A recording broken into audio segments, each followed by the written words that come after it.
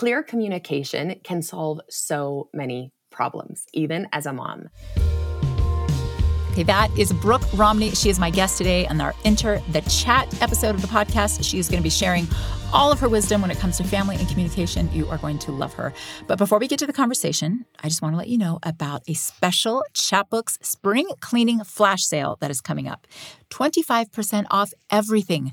This is hands down the best deal that you are going to get on Chatbooks. So start prepping your books for print and watch the app. And if you need some photo organization guidance, I have a link to my free photo decluttering course. I'll make sure it's in the show notes.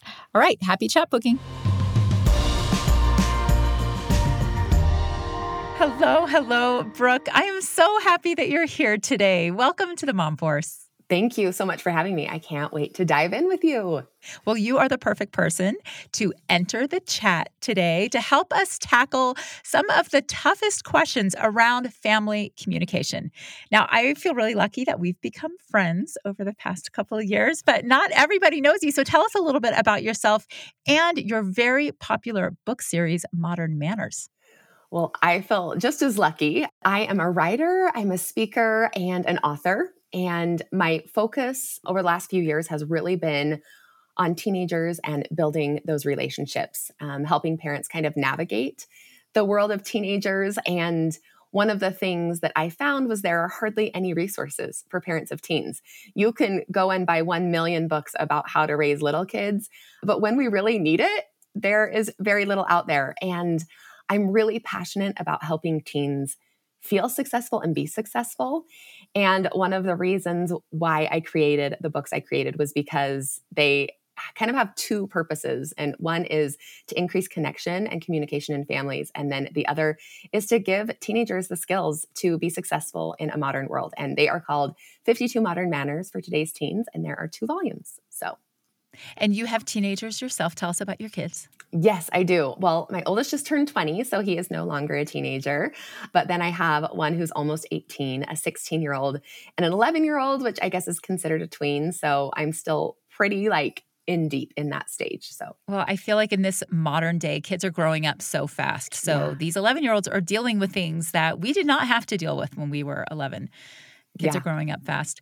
And when you're asking about why aren't there more books for teenagers, the thought dawned on me. I think parents get burned out. Like when you first get a baby, you're so eager and you just want to learn everything. And at least I did. I bought all the books and absorbed everything. And by the time I had teenagers, I had other babies and I was just barely trying to survive. Yeah. And I think teenagers get a bad rap too. Like a lot of people said, oh, just you wait until they're teenagers. Well, I love teenagers. They are so fun to have their personalities come in full bloom and they become your friends.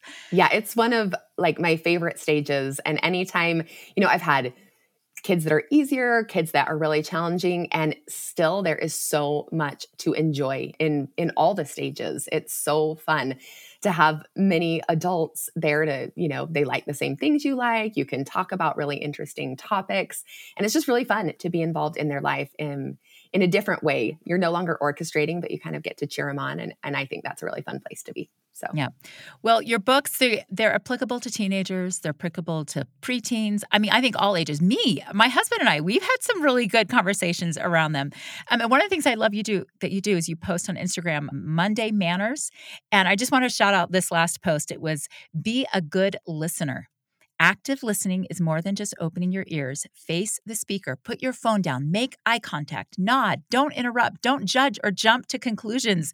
Don't start planning to say what you're going to say next. To stay focused. So many great actionable strategies there because listening is crucial to good communication. And I am guilty of this too. I'll be having a conversation. I meet I want to tell them the story. Oh, I've got this good thing to say. And all of a sudden I'm I can't remember their name. I have no idea what they're talking about. So these are skills and things that we all need to be putting into practice. Yeah, I totally agree. It's funny. Sometimes people are like, oh, she probably just has the best manners. And I'm every time I flip that book, I'm oh, that's a good reminder for me. Oh, that's a good reminder for me. We just did celebrate others. And it was a good reminder for me. I had a few jealous feelings and I was no. That's not who I am. I'm someone that celebrates others. And so I get reminded each week too. I think they're great for all ages. So none of this is one and done. It's an ongoing process. And as we grow and mature, we are facing new experiences. And sometimes you have to learn these things all over again. for that stage of life. Well, I want to dig right into some of the questions we got from our Mom Force community. This one is from Ashley, and it's about confidence. Like, how do we instill this kind of confidence to communicate with our kids? She says, do you have any tips on helping a 6-year-old girl communicate her feelings? I'm trying to build a relationship with my daughter where she can talk about her day and specifically how things made her feel. Eventually, I want her to be able to talk to me about things that are uncomfortable and come to me when she needs advice or help. So, Brooke, how do we help our kids build confidence? And are there specific strategies for what Ashley's looking for? Well, first of all, I think just giving yourself a little bit of grace, realizing that every interaction that you have with your kids builds that confidence. I think sometimes in our very communication focused society, sometimes we think it has to be this really big moment, right? Well, we have to have the deep conversation and they have to share their feelings all the time. But what I've noticed is when you continuously connect with your kids, then when they need to, they're able to share their feelings. They're able to share those moments. They have, they've put so many experiences with their parents in the bank that when it's time for them to withdraw, there's plenty to withdraw on. So that was my first thought. My second thought is it's really important what our reactions look like. And I think sometimes we don't realize that with our kids, where if they maybe tell us something and we immediately jump to changing their mind, helping them see something different, sometimes they're like, yeah, I don't know that I want to tell, my parent this. Or one of my teens said once, to my husband, he was like, you give the worst first reaction. It just makes me shut right down. And my husband wasn't meaning to do that, but it was just kind of this natural, he kind of jokes and kind of pushes back. What he realized was that wasn't working for that relationship. It made my one son just be like, yeah, I'm not going to tell you, that's annoying. I don't want to deal with that. Or sometimes if he pushes too hard and a kid is just wanting to share something surfacey, they're like, yeah, it's not worth even sharing at all. And so I think that's really important to realize what your first reaction is. So for example, if your 6-year-old comes to you and says, my friend wouldn't play with me at recess. And there's a really strong desire for a mom to say, that's okay. You have tons of other friends. It doesn't matter if she didn't want to play with you at recess. I'm sure you found lots of other people. Yep. The first thing you can do is say, wow, that sounds really hard. How did you, that sounds sad. How did you feel? And then asking them, so what did you do? And then if they said, well, I sat by myself on a bench the whole recess, then it's a great time to jump in and remind them, you are so fun. There are so many kids that would like to play tomorrow. What else would you like to do if Jane doesn't want to play with you tomorrow? Let's make a plan together. Instead of just making them feel like their feelings are silly or unimportant, really acknowledging wow, that is really a bummer to be alone at recess. And when we start with that acknowledgement, I think it allows our kids to open up and be open to finding solutions. And I think this works really well at any age. Well, as you're saying that, I realize I am guilty of this. And in the context of one of my daughters will say, oh my gosh, I'm so ugly. I don't want to validate that. I'm going to say, no, you are not. What are you talking about? What do you do in a situation like that? Yeah, some of those things are tricky, but I think it's important to be like, yeah, I totally feel ugly on days too. I'm sorry you're having one of those ugly days. I feel that. I get that. I want you to know that you are not only beautiful on the outside, but you have so many incredible qualities. And boy, I would love to have some of these like you have. So acknowledging, because even though you say you don't want your daughter to say that or feel that, even as a woman, I'm sure you've woken up and been like, this is not my best looking day. I think sometimes we want our teenagers or girls to feel so empowered that it doesn't matter. But there's a really interesting idea that there is a gap between what should be and what is. And I think we have to acknowledge what is in the moment. Yeah, should you be focused on your looks? No. Should you worry about, when you're 16 and gorgeous, the fact that you feel ugly that day? No, you shouldn't. But is the reality that you might? Yeah, totally. And acknowledging that reality and then just helping them see that they're more, or give them some examples. Guess what? When I'm having an ugly day, what I do is I just don't look in the mirror. I have so many other things to do and things that are important and thoughts I want to share. It's just a not look in the mirror day. So maybe you're having one of those. And I think just normalizing those feelings really helps too. Yeah. I had one of those days yesterday. So yeah, I get it. So being a good listener and validating the feelings. And you're right. As a parent, we want, We don't want them to have bad feelings. We want to immediately go to oh, no, you're wonderful and you're good. But being comfortable and sitting in uncomfortable feelings is an important part in building that confidence. And oh man, I can do better at that. Also, as you were describing that, I realized, yeah, my husband sometimes does that to me and it makes me not want to talk to him. So It's so you've true. identified the problem. Another solution that might help, I found that sometimes it's hard to have conversations where you're looking into the eyes of your child because it can be a little bit intimidating. You need a more casual situation, like maybe, driving back and forth to errands or whatever, where you're just, it doesn't feel like so high pressure. And during COVID, I actually realized we did a lot of puzzles during COVID, and Yeah. we had some good conversations while puzzling because no one's looking at each other. We're just kind of mindlessly, finishing the puzzle. And I found that my kids started talking and we had some good conversations. So that's one of my biggest tips. I don't have girls, so especially for boys, that is crucial. I would just go rebound the basketball. My son would come home, I could tell he was mad. He'd go out and shoot hoops, and I would go outside and I would just rebound the basketball. I wouldn't make it a conversation, but sooner or later, he just started sharing, or I'd be like, hey, you seem a little off today. What's going on? And that casual idea of conversing is so important. And I think we overlook that. Yeah. So good. Well, a couple of your manners from your books, one of them was start a conversation. And this really applies to kids with other kids or maybe kids with other adults.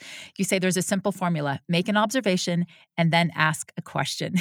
Sometimes can be so hard, especially when you're in a situation where you're feeling self-conscious and you're really just thinking about your own feelings and stuff.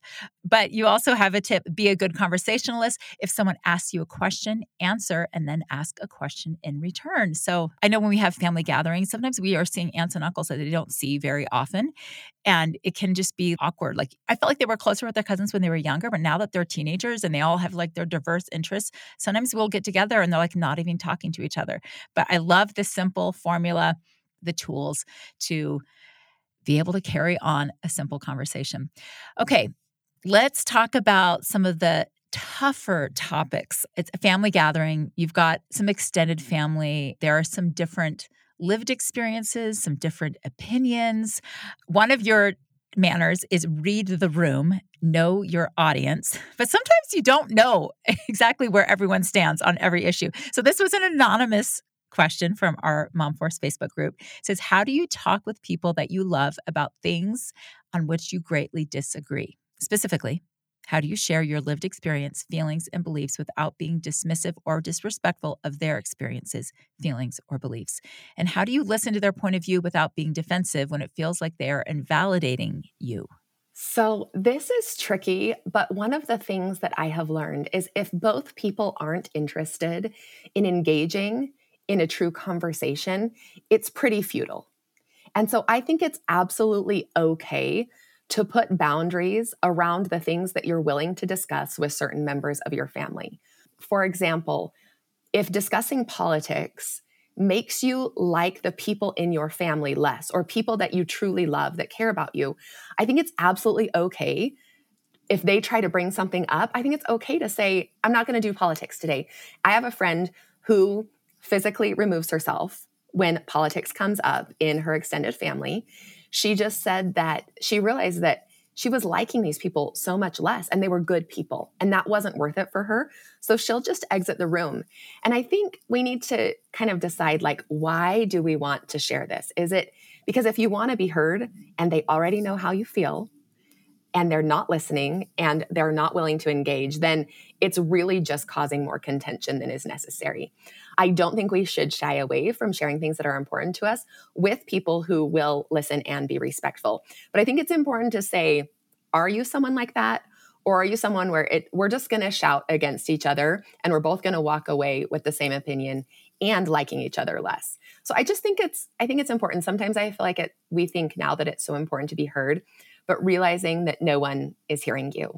Or every once in a while, if you feel like it's really important, just saying, hey, let's say it's your mom. So it's someone that you feel like, I gotta be able to share this with her. It's different than an aunt or a cousin or something. And I think you could say, you know what, this is on my heart. I really just need you to hear me out. I don't necessarily want to have a back and forth, but I just want to make sure that you know how I feel. And just say, this is it. and then you can leave that, or you can say, or I'm interested in hearing how you feel, but it's not really a back and forth type of a thing. I don't think it ever ends well when you have two people who aren't interested in listening or changing the way they feel. Yeah. And I would hope that any of my friends or loved ones or my kids would be able to feel comfortable enough coming to me to talk about something that was important to them, even if they don't preface it the way that you just did. I hope that I have enough awareness to realize that it's never appropriate to argue with somebody, and especially if it's in a personal experience. That's so good. I know. I just thinking of so many scenarios where, like, you want to be able to, like, oh, but this, and oh, but you're wrong, or but I think you're so wise. And, whether we're the ones that want to initiate the conversation or the ones listening, so many good things to think about. But you're right. There's some topics that maybe just don't go there. Read the room and just. It's not worth it. And I think especially with people who maybe aren't super close to you, like, is that battle worth it? So, I mean, there are people who that's like their sport. That's their thing. They love to go to battle. So if you got someone like that coming after you, just be like, it's okay. Just leave the room. Yes, exactly. Oh, man. Okay. I want to talk about texting, because one of my favorite manners that you have shared with the world is about replying to texts. So I want to dig into that. But first of all, do you have a family text thread for your family? We do. Yes. Yep. What's it like? What do you love about it? What do you hate about it? Okay, so we have it just for, like, my own little family. Well, so here's the funny thing is I have 4 boys and just 1 daughter-in-law. And so, like, they're not super big chatters. So it's a lot of, like, sports updates and pictures of my grandbaby and, here and there.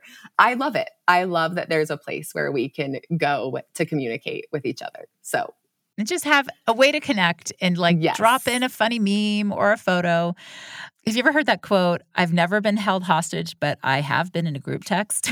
Yes. I don't feel that way about my family text threads either. I love everything that comes in.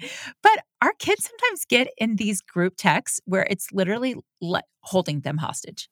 Like, dozens of group texts where there's just their phone is constantly going off. Yes. Do you have any advice to parents that have kids in this situation? Well, I think it's tough because I think, there's another little problem that if you remove yourself from a group text, then you also remove yourself often from a group, right? Like, they consider the fact that you don't want to be in that group. So I would just turn off notifications on those group texts, and then they can check them when they have time.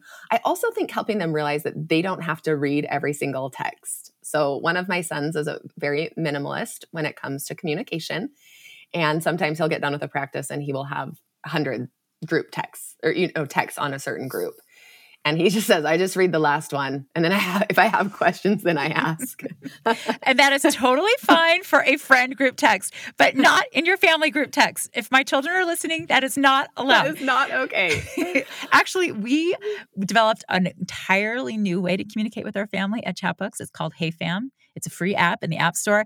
It becomes like a home on your phone for all of your family messaging. So instead of a text thread that can become overwhelming or texts get lost, you can go there. We have different rooms where you can have topic-based conversations. It has solved so many problems. I recently did a poll in our Mom Force Facebook group about family text threads in particular, asking, how's it going? What are your struggles? Or is it working for you? 65% of people said that their family text thread is super active and responsive, which I love seeing that. Awesome. 15% say it's pretty much me talking to myself, which is, I've been there. Yep. 14% say it's a jumbled mess of different threads, no one dedicated spot to have that conversation. 5% say it's non-existent, and I'm not sad about that. So anyway, Hey Fam is a great solution for family texting. But even on Hey Fam, I will say, I just messaged our developers. I'm like, can you please create a way that I can at least see if they saw my post? Because I'm not getting the replies sometimes that I'm hoping for. Because replying, that is I get it in your friend group text. I mean, there are situations where it's maybe different rules apply. But when mama texts you, it's important. It's usually something important like planning a meal or an Right. event or anything. But I think especially teenagers, they've just been trained to just like your son, Ignore. just not Totally. ignore it and maybe read the last one. Totally. So the manner in Modern Manners that Brooke wrote is reply. When an adult texts you, you need to reply. Rarely do adults text teens just to chit-chat. They are almost always passing on information. So even a thumbs up to let them know you got the message works. If they are asking a question, need a head count for a response, or make sure to give it to them so they don't have to keep pestering you. But never text a child without including an adult. That is one addendum to that. I followed your whole Yes. thread on this when you posted on Yep. Instagram, and there were a lot of adults that were saying, yes, please, I just need a response. But maybe as adults, if we are going to be texting another child, it is best practice to have another adult. Like I personally prefer to be 100%. included on texts that my kids get, just Yeah. for nothing else, that I can will you please answer them? Remind. Yeah. Right. But it just feels like a safe practice. I totally agree. And one of the things that I have learned that's been so clear communication can solve so many problems, even as a mom. So, for instance, when I send them a good article, I know it's going to be crickets. Like, there's no way anyone's going to comment on that. They're just like, whatever, maybe they'll read it once in a while, but I highly doubt it. And I get that. That's okay. But when we need something, we try to be really clear. Like, hey guys, planning for Friday night, have to make a reservation. Let me know by 1 p.m. if you can make it. If not, we'll assume you're not coming. Mm-hmm. And that helps so much. Or making dinner on Sunday, need to know how many steaks to buy. If you're going to be there, let me know by 4 because I'm going to the grocery store and you will not have a steak on Sunday if you don't let me know. Just being really clear. One of the things that I've realized from my boys that they've really taught me is being passive aggressive is a losing game. Do not do that ever. It's so annoying. If you want something, ask. If you need what's something, an example let me know. of that? Give us an example of what that would Hey be. guys, making dinner on Sunday. Would love to have you there. Hope you can make it. Making steak, smiley face. Okay. That's annoying. Yeah. Just say, going to the store, making steak. Let me know by 4 if you want one. Use as few words as possible. But be I very think clear and moms direct. are always trying to be nice and make sure everybody feels happy and included. And a lot of times it just turns people off. You feel a little bit manipulated because you know what your mom is asking. And it's just easier if she just asks it. Yeah. I always try to say no pressure, but would love to have you for dinner if you can be there. Give me a thumbs up if you are coming. Yes. And honestly, it does not always get the response that I'm looking for. One thing that my kids taught me was if they can't see the message in the preview, they just only look at the previews. So if I don't get to the point in that one line of text that just auto-populates, that chances are I'm not going to get what I want. What? So that's a really good piece of information. So maybe when you start the text, say need a reply by 4, making dinner Sunday. Let me know if you can be there, and that's a good reminder for me too. Any other tips for getting fast replies? Okay, say you do have a really good article and you really want people to read it and then they are not going to read it if you just text it to them. What's a good way to communicate that? Honestly, with adult kids, it's up to them. And we just got to be okay with it. Or sometimes just sending a quote from it. Sometimes I'll just screenshot a portion of the article and just send that one little quote. If there are kids in your home, awesome. Bring it out at dinner. Yeah. Read the most important parts. Or, I have a friend who offers money for her kids who will read and discuss articles or listen to podcasts with her. I think it works different for every family. And if your kids are motivated by money, I think it's a great idea if that's something that would work. So yeah, I love that. What about read receipts? Do you love them or hate them? I don't do them. I'm not interested in that. I've tried to convince all my kids to put them on because sometimes I just want to know that they've even seen it. Because, if you don't get a response, you're like, oh my gosh. And sometimes it is a timely thing. I've turned mine on and I find that it keeps me accountable because I'll then either you'll be reply if you need to. Yeah. Yeah. Because I either I know I'm not ready to respond to whatever this is, so I'm not even going to read it. And I don't know if that's great. But once I read it, I at least have to respond. Because I think sometimes what happens is you don't know how to respond. Like, you're not sure yet if you're available, and you got to figure out what your plans are. And you're like, in your mind, you're like, oh, yeah, I'll get back to them later. But I know that chances are I'm not going to. Yeah. But even saying, hey, thank you so much for the invite. I'm not sure yet. Can you reach out, in a couple of days? Or, I'll try to remember to get back to you. But at least you're not just leaving them hanging in That's a the that's a great void. idea. Like one of the manners in the first book was decline kindly. Yeah. I think sometimes our teenagers just don't know how to say no, and so they just ignore it. Yeah. I think that's a problem, and teaching our kids early on that it's okay to say like, I'm sorry, I can't make it, or that sounds fun, but I won't be there, or I have to check with my mom, whatever. Yeah. Like I've heard horror stories about people trying to get babysitters Mm. and like, just like no reply, no reply, no reply. And they're just like waiting for a better offer to see if they really have anything to do on Friday night. And if they don't, then they'll babysit. But one of my friends was like, I would at least like to know that, like, hey, I'm waiting to see if I have plans. I'll let you know Friday morning if you still need a babysitter, but then she can move on, to the next girl. So yeah. Oh, so good. Okay. Here's another topic. What about kids feeling left out? Because I know I didn't want to give texting or a phone or anything to my kids when they were younger, but I mean, like, 8-year-olds have iPhones at school right now. Amber, this is her question. She says, I have a 6th and 7th grader, and I've refused to get them a phone or social media on their tablets, but they are very seriously being left out by friends because everyone has a phone or an iPod that they text on. There have been many arguments and lots of tears in our home over this. Where is the balance? My husband thinks that they will majorly rebel as they get older if we are too strict. They already know it's a big fat no when it comes to social media, and they don't argue about that. But the texting, I am feeling drained and considering letting them having texting app on their tablets. What advice do you have for Amber? So there was just a really good article in the Washington Post about what teenagers wish their parents knew about phones. And I was surprised at how many teens said, like, my parents made me wait and I'm really happy about it. Like, I would have never said that in the moment, but I'm really happy about it. A couple of things to consider. So there are phones out there that allow for just texting. And I think if you feel like your child is emotionally ready for that, I don't think middle school is a crazy time to let them like enter those waters.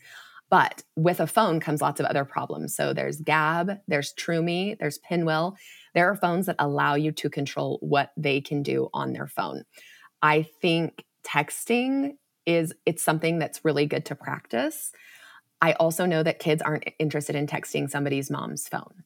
So maybe getting like a Gab, and there's with the basic Gab, you can allow them to not even be in group chats. I think group chats can be really damaging sometimes if a child isn't ready, but introducing it really slowly where you check texts together, or maybe they don't have their phone at school, but they can come home and get on their phone and you can look through the texts with them.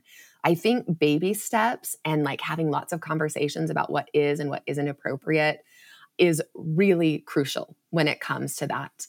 I am all for delaying social media, absolutely. One of the things to just remember is not everything is going to work for every kid or every family. And there's going to be times where your kids are left out, whether they have a phone or whether they don't. And, they might get a phone and realize they're still left out. And that's hard. Andrea runs Better Screen Time. She has a whole list of courses and tools for parents who want to do cell phones in a safer, slower way. So there's things out there if you feel like you want to be able to compromise and open that door. There are also great reasons for holding strong and letting your kids be kids for a little bit longer. Yeah, that's great advice to just baby step it. And we made the mistake with my oldest. We gave him a iPhone for his high school graduation. I mean, that was like in 2013. The world has changed a lot in the last 10 years. But we realized that, oh man, he really needed to learn how to use that while he was living at home. And so we gave my youngest, when he was 12, it was like a dumbed down, some other kind of phone. But right now he's 15. He has a Pinwheel. We love the Pinwheel phone. And we monitor, we help him, learn what's appropriate and inappropriate.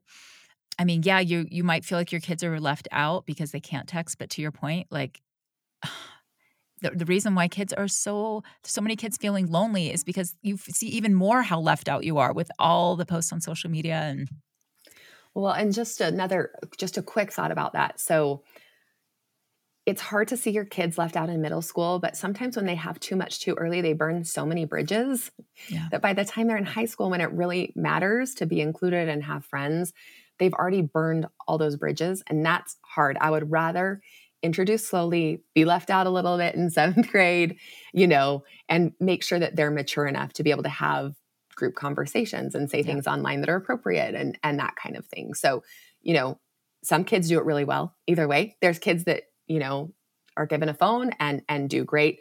There's kids that are given a phone and crash and burn. And we just never really know until you're given that opportunity. So, yeah, such great advice. Okay, here's a question. What can my teen say when someone sends an inappropriate photo or video?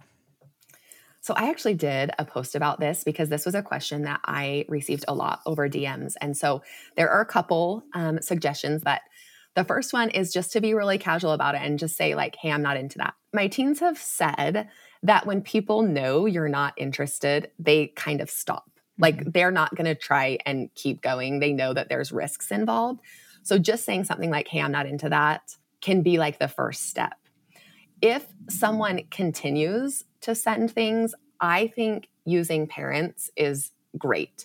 So if they come to you and say, hey, like this person keeps sending me whatever, I think it's great for a parent to jump on the phone and just say, hey, I was checking Jane's phone and I saw this. This isn't okay. And I want you to know if it happens again, I'll turn you in. And it's taken out of the kids' hands. It's up to the parents. Another great thing for kids to say is, if somebody sends them something, just so you know, my parents check my phone every night. Please don't send me that stuff or we'll both be in a lot of trouble. Kids don't want to get in trouble. Yeah. And if they know there's oversight, it can really, really help them in making better choices. It's awesome if a kid is strong enough to be like, dude, you're a sicko. That's disgusting. If you do that again, like I'm talking to somebody about it. That's awesome. I think most teens are not quite that confident and ready to have those conversations. Use mom and dad as a cop out. Like they check my phone. And I love that you've brought that up because I think it's totally within our rights as a parent to check their phones. I've heard kids say, that's an invasion of my privacy. Well, no, I bought that phone for you. It is something a tool that I've given you to use in my home. I'm going to look at it. Like I don't read all of my son's texts. We actually have Bark installed. So if there are words related to drugs, weapons, racial discrimination, like hate speech, we get alerts and then we'll be like, oh, okay, let's take a peek. We don't read everything, but I think it's a good practice, especially as they're starting out, to just scan. This is another reason why you should have your kids plug their phones in your room at night. I'm a big fan of that. You should never let your kids go to bed with their phones. Those group texts go off all hours of the night. Yep. Just making them aware that I'm going to check, I'm going to read it. And I actually think that kids like to have some of those boundaries and know that somebody's going to check up and somebody cares enough to do that. This actually reminds me of something that Anna McFarland said when she was on the podcast earlier, because kids are going to see stuff, but absolutely, how do we hope that they respond? This is what she said. They need to feel like they can come talk to you. Like that's 100% the most important thing that I'll probably say this whole time is that your kid needs to feel like they can talk to you and that there will not be shame attached to it, that you are just learning with them, helping them along on their education in the digital world. That is the most important thing, because if they don't feel like they have you to talk to, they are alone with some of the scariest things that we can't even fathom. And they should never be alone.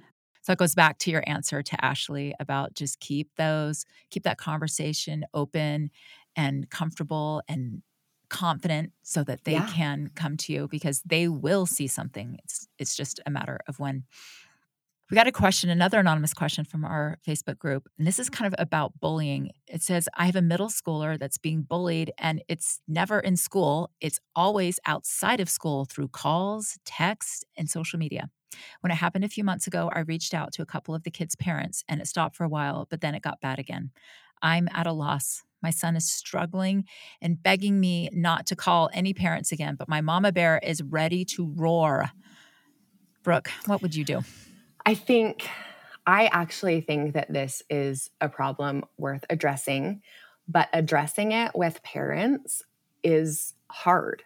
One of the things that I think every parent, while that mama is feeling mama bear, so is that other mom. Mm-hmm. And so when you bring something to this mom saying, your kid is a slime ball, look what he's doing. Or can you please get your kids under control? Like her immediate response is to be protective of her child, right?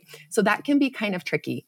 I think definitely one of the things that I would suggest is doing something similar to when somebody sends you an inappropriate picture is if you see that online, screenshot it on your child's phone, unless it is like child pornography. But if it's bullying, absolutely screenshot that and send a message and just say, I screenshot this. If it happens again, I'm taking it to the school. If parents aren't going to step in, then school might have to, because things like that aren't okay. And you can even just say like, because of what's going on, I'm checking my son's phone every day. And I wanted to let you know. It's really hard. And it's hard that the thing that's so hard is sometimes when a child stands up for himself or when a parent stands up for their child, it doesn't go like we thought it should. And that is one of the hardest things about our world is sometimes that person becomes the villain where people are like, oh my gosh, he's so weak, he's tattling and all those things. And there are so many ramifications for actions that are unfair. If it's really bad and something they don't think they can handle, I would consider alternative situations if they're making your child's life miserable. That's not something that any teenager should have to do. They shouldn't have to walk into school every day and know that people are going to try to attack them, that they're talking bad about them behind their backs, especially when, it's something that they haven't done, or even if it's something that they have done. That's like a really hard road to walk. So I would be very serious and deliberate. I think it's really important to talk to your child about how they feel. Sometimes as parents, we feel especially protective and our kids are actually okay. I know there's some parents that have jumped in prematurely and because of things they saw online when actually it was going to blow over and it was just girls being jerky and then they were going to be friends later. But because of the drama that got involved with parents, it exploded. And so making sure you're involving your child in what they would like you to do. But sometimes as a parent, if it's significant, you're going to have to step in, make sure you protect them and their mental health and offer them other solutions so that they know somebody's looking out for them. Sometimes it can be best for them to just work it out on their own with your advice and your, oversight. But depending on the severity, there is a time and a place for mom to step in. And I will say my general rule is to stay out of all of the friend drama that my kids have been in. And there's only one time in raising my 7 kids that I've ever intervened. And it was necessary. And in fact, my daughter, she was just talking to me about it the other day. Like, I cannot believe you did that. But, it was necessary in the moment. And I think that we will all know if we are being honest with ourselves, if it's just a mama bear knee-jerk reaction or something really serious or important. I think too, like if a lot of it is online, like, you can create the online experience that you want to have. Block those kids, block their phone numbers, block them on social media, get off social media. Like sometimes I think we want everyone to like solve the problem for us when we're not willing to take some of those steps. Like, if social media is a harmful place for your child to be, 1,000,000%, take a break, delete the account. It's not worth being there. Block the phone numbers. And you know what? If they're being jerks, you're not going to see it. And although that doesn't sound like the best solution, sometimes it's enough to be able to like get through the day, let something pass and look for different friends or people that actually value you. Yep. My adult kids, they even do that. They will like take social media off their phone just because there's just a lot of heavy stuff out there. And sometimes you just don't need to deal with it. I think also when we're talking about this topic, one of the things that we can coach are good kids who don't mean to be bullying, that when we say things like, oh, not to be offensive, or I'm just kidding, like there are ways that we communicate that come across as harmful and hurtful when maybe they're not really trying to be. So I made a rule in our family years ago, no sarcasm. We're not doing it. We're not exercising that muscle because that actually just hurts people. So there are ways that we can coach our own kids as we are monitoring the way they communicate in text and other ways to help them, really come across the way that they want to. I love that. There's a manner that says, if people are seeing you like differently than you see yourself on the inside, you need to look at what you're doing on the outside. Yeah. Like body language, the way you reply, whatever it is. Like if people think you're a jerk, but you're actually really nice and you have great intentions, then there's a disconnect somewhere, and it's important to kind of find where that disconnect is. We were just discussing that in our home last night.